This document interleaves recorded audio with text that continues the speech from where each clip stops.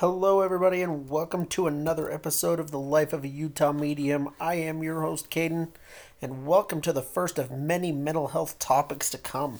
Hope you guys are enjoying the information that I'm bringing you, and hopefully, this episode will be super informative for you and that it will be received well across the Life of a Utah Medium fan base.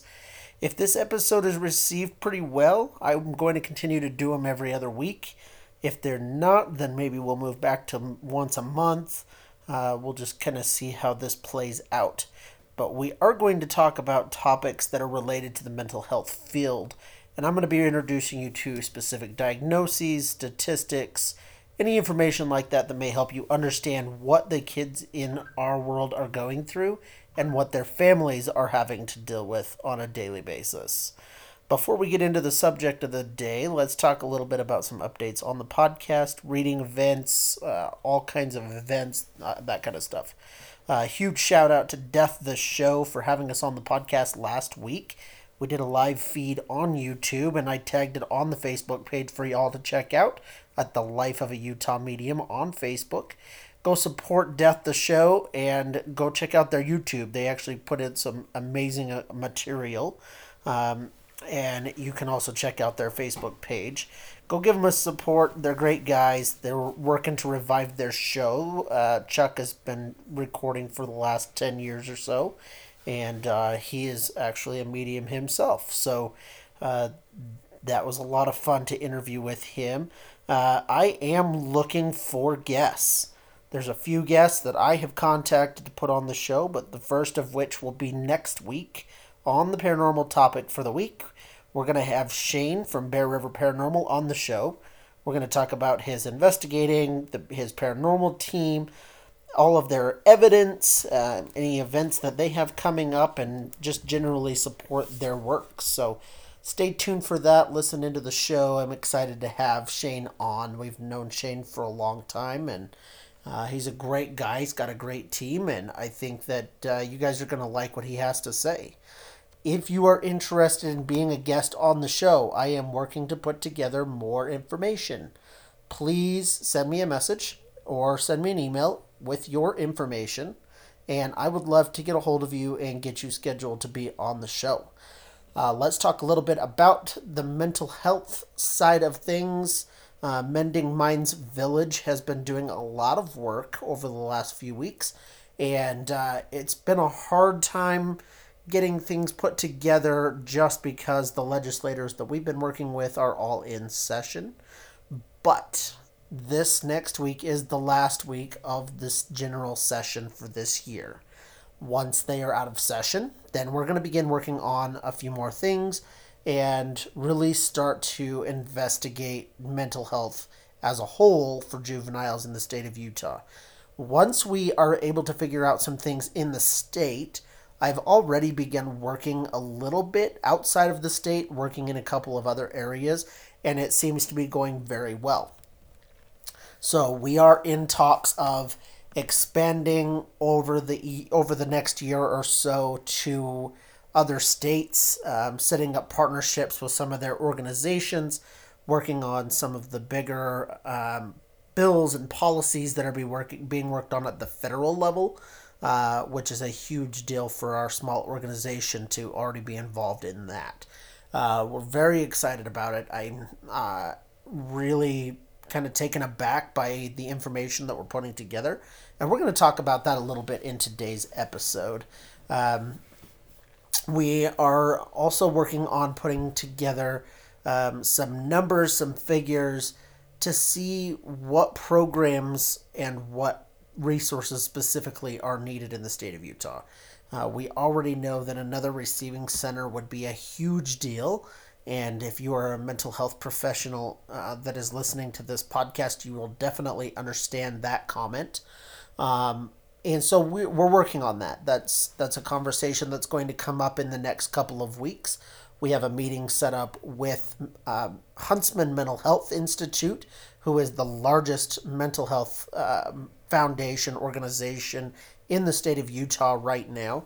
And they are the ones that are responsible for the two receiving centers that are currently standing. They are partnered up with Primary Children's Hospital, and so between themselves and Primary Children's, they definitely have that field covered, which is great.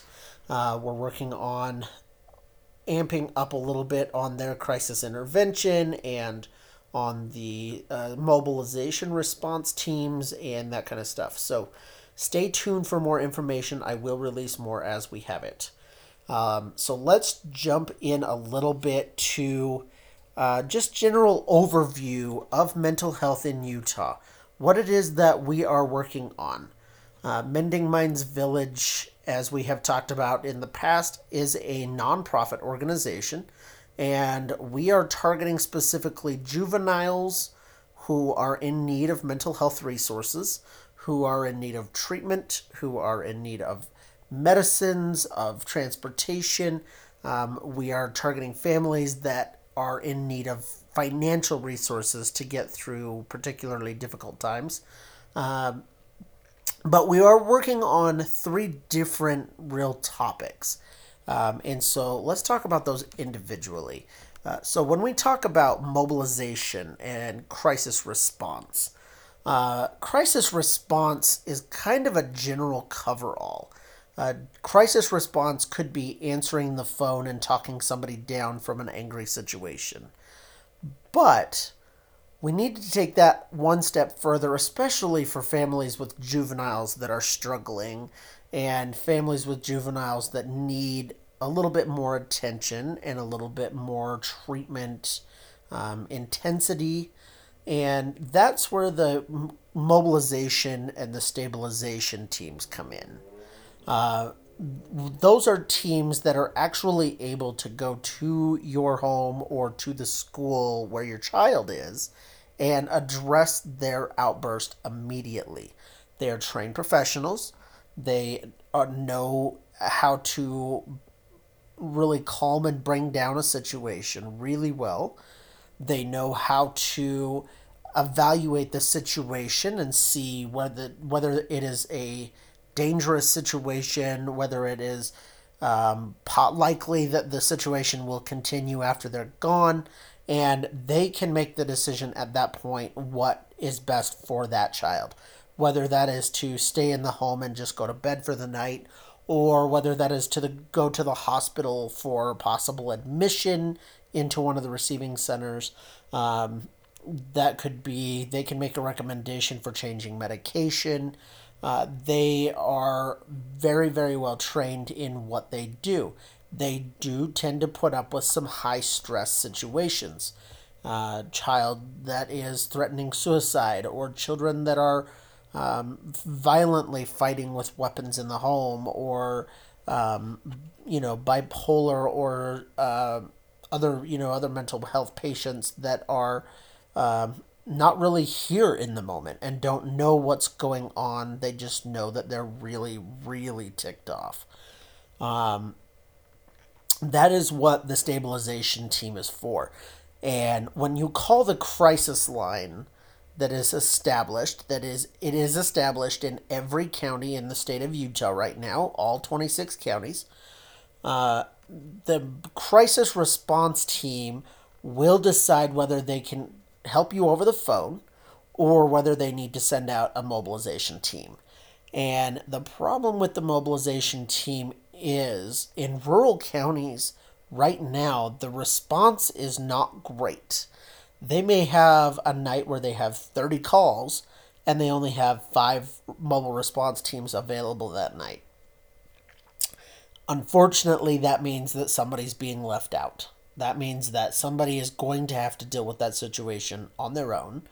And it is entirely up to the crisis response team to make that call, to decide which case is more priority and which case needs to be dealt with immediately versus cases where they feel like the parents can handle it or make the right choice. So it's real interesting when you get into that level of thinking.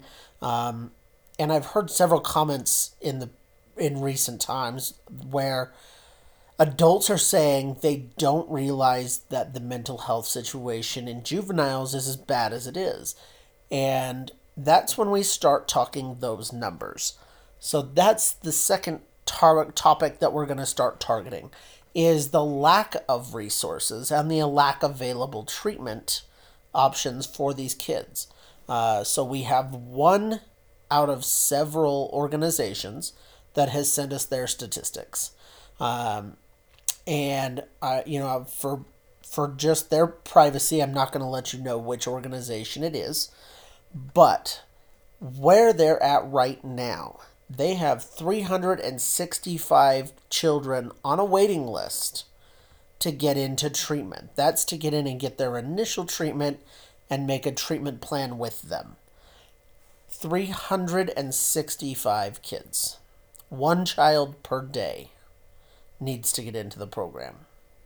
And with those 365 kids, they are down 18 therapists, and they are down 82 staff members. 18 therapists and 82 staff members. Those are large numbers. They are large enough, in fact, that they are now on a hiring frenzy. They are desperately trying to look for staff, and they are on an intake freeze.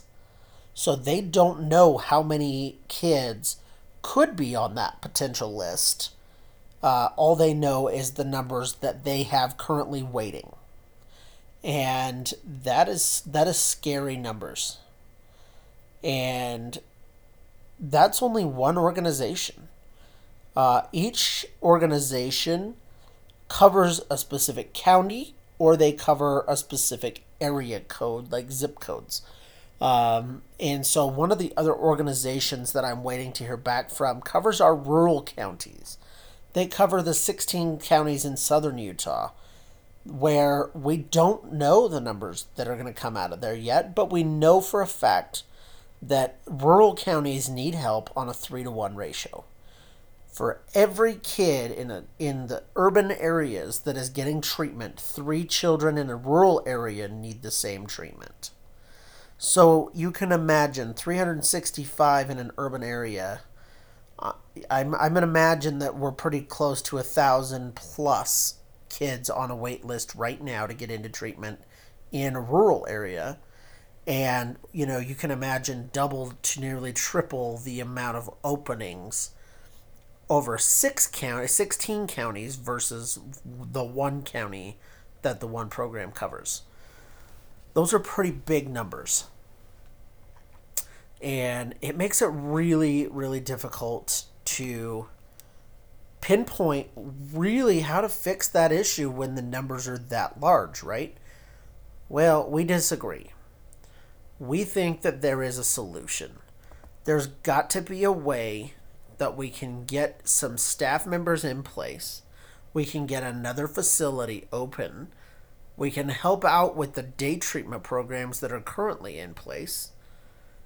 And we can do all of that while still keeping the state happy and still keeping Medicaid happy.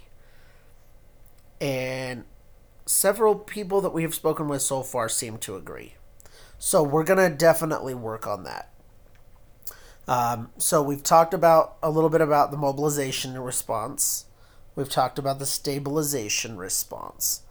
We're going to take a quick break, and I'm going to introduce to you the sponsor of this show. And then when we get back from that break, we will cover the third and final subject of the show. So stay tuned, and let's talk about that a little bit. And today's show was sponsored by HUP's podcast, the Haunting, Unearthly, and Paranormal Stories podcast. This show can be found on hupspodcast.com. We're going to play the ad for you from HUPs, and then we will talk about it after the ad. Welcome to the Haunting, Unearthly, and Paranormal Stories podcast. Each week will be a different event, whether paranormal or some other strange and unexplained happening. Maybe even a haunting located near you will be examined and relayed to you. These events and stories are based on events have been given to us by the people who experienced these events in their own lives. These stories will take you to the depths of fear and back again. You will learn of places haunted by spectrals and other shadows.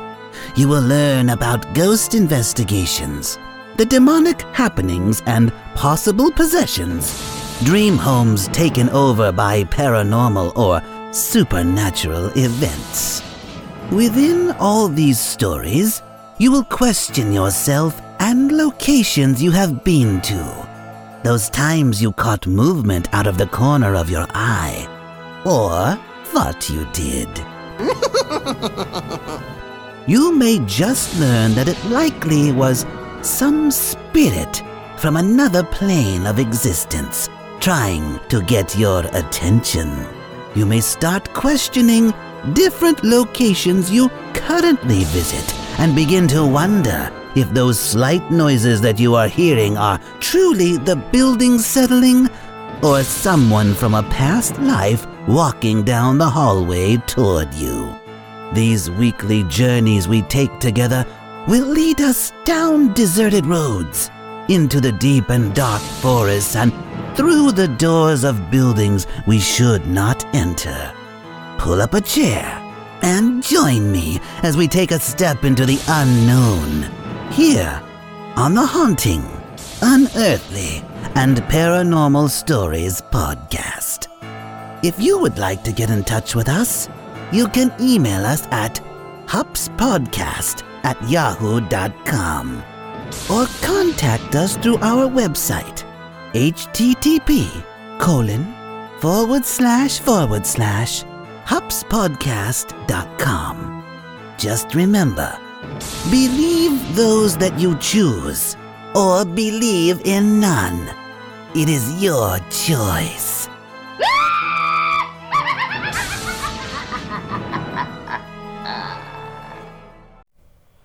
And again, another shout out to Hups Podcast for sponsoring this episode. We appreciate your partnership and look forward to seeing the amount of shows that you put out and the amount of people that are able to go over and listen to both episodes. So let's jump back into the subject here, guys. The third and final subject that we are planning to address with our organization. And the third subject that we're covering is early intervention. Let's talk about early intervention a little bit. Early intervention is addressing the needs of children, or of anybody really, but in this case, the needs of children as they arise, rather than trying to push it off and trying to diagnose it later and later and later in life. For example, we all have discussed our daughter quite frequently, and to give you guys an idea of where we stand right now, we were supposed to go in and do her testing appointment this week. Unfortunately, they triple booked her appointment, so that's been moved back to March 21st. But let's talk a little bit about that. So she went in for what should have been her initial testing when she was 4 years old. 4 years old. And that's not the youngest that we've heard of issues arising. We've talked to children that around 2.5 to 3, they knew that there was something going on, that they knew that there was some issues that needed to be addressed. Okay, so at 4 years old, we took her in. They should have done the testing. They didn't. They pushed it back. They said she was too young. They said that they gave us a list of excuses. And so we didn't. So we waited and waited and waited. Now she is 7 going on 8. And now we're finally getting somewhere with testing. Well, that's 4 years. In that 4 years, we could have been working on treatment. We could have been working on medication stabilization. We could have been working on a whole number of things. And because they refused to treat it, and because they refused to diagnose anything at 4 years old, we're 4 years behind schedule. If we could have gotten something done in that 4-year window, we may not be having the issues that we're having in school. We may not be having the issues with emotional dysregulation. We may not be having the issues with anger disorders and all that kind of stuff. And we're not the only case. I know of several cases that are similar to hers, where if they would have done the testing when the families originally requested it, then it wouldn't have even been an issue.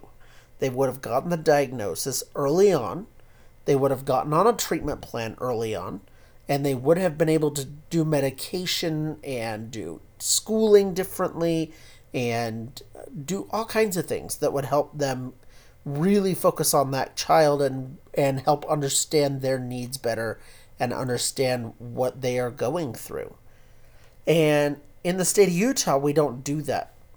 In the state of Utah, one of the largest issues that we have talked about with the legislators is the need for that early intervention and the need for families to feel like they're being heard rather than put off and ignored for 4 to 5 to 7 years.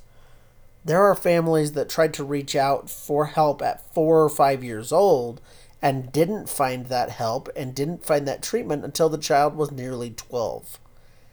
And at that point, because there was no assistance, there was no medication, no balance, no nothing, that child eventually went on to burn down a house, to commit suicide, to do any number of things. And that's a big problem. And I know that we talked in one episode about ways that the federal government is trying to help with early intervention and the way that they're trying to help with mental health in juveniles in the country in general. And yes, I know it's the government, and it's always scary when the government says, "Hi, we're here to help you." But y'all know me, and y'all know that I do my research when I hear something like that, because I am quick to judge and I am really quick to not trust. And so I've done my research on what the programs that they're trying to do, and I'm still researching it. But I do want to do another episode here in a couple of weeks on mental health, and I will go into detail about the information I'm finding on what they're trying to do. But what they're trying to do is create certified community behavioral health centers. And they're calling them CCBHCs. And what they are is a federally funded program that really just reaches into the programs that are already created. It reaches into the Medicaid office. It reaches into the state level. It reaches into the organizational levels. And they provide federal funding, and they kind of open their pocketbooks and fund whatever is necessary. And then they also really set specific guidelines. They want therapists to be trained in that early intervention, in testing in 3 and 4-year-old juveniles who need assistance. They really crack down on the policies. They reduce the amount of reporting that's necessary, which is amazing. Because one of the biggest things that we hear from organization directors, as well as from lead therapists from some of these organizations, is they spend just as much time writing a report on a session as they do having the actual session. And that's not how that should go. You know, they need to spend an hour in a session working with a child, not worrying about writing the report. And then they need to spend 10 to 15 minutes after the report, after the meeting with that child. And they need to be able to write just a 15-minute synopsis of what happened, the communication that took place. That's not the case right now. And that is not the case because it is a state-mandated issue. And so the CCBHC model will come in and adjust that reporting requirement a little bit. And it will provide the federal funding, which is one of the largest issues, if not the largest issue, that is being faced right now in mental health, is because they don't have the staff members. They don't have the money to keep those staff members. And when the staff is leaving at the rate that they are, that situation is becoming doubled and tripled. So we really are focusing on getting that addressed and really kind of opening up the eyes of the people that we're working with, opening up the eyes of some of these large directors who really don't get in on the front lines, that sit back in their office and really put together the reports and understand what's happening in the offices, but they don't really have the time to sit down with the juveniles and with their parents to understand them on a personal level. They don't have that time because they're spending all of their time trying to find replacement therapists and staff members and create better ways to get funding for their programs and try to keep the staff that they have on hand.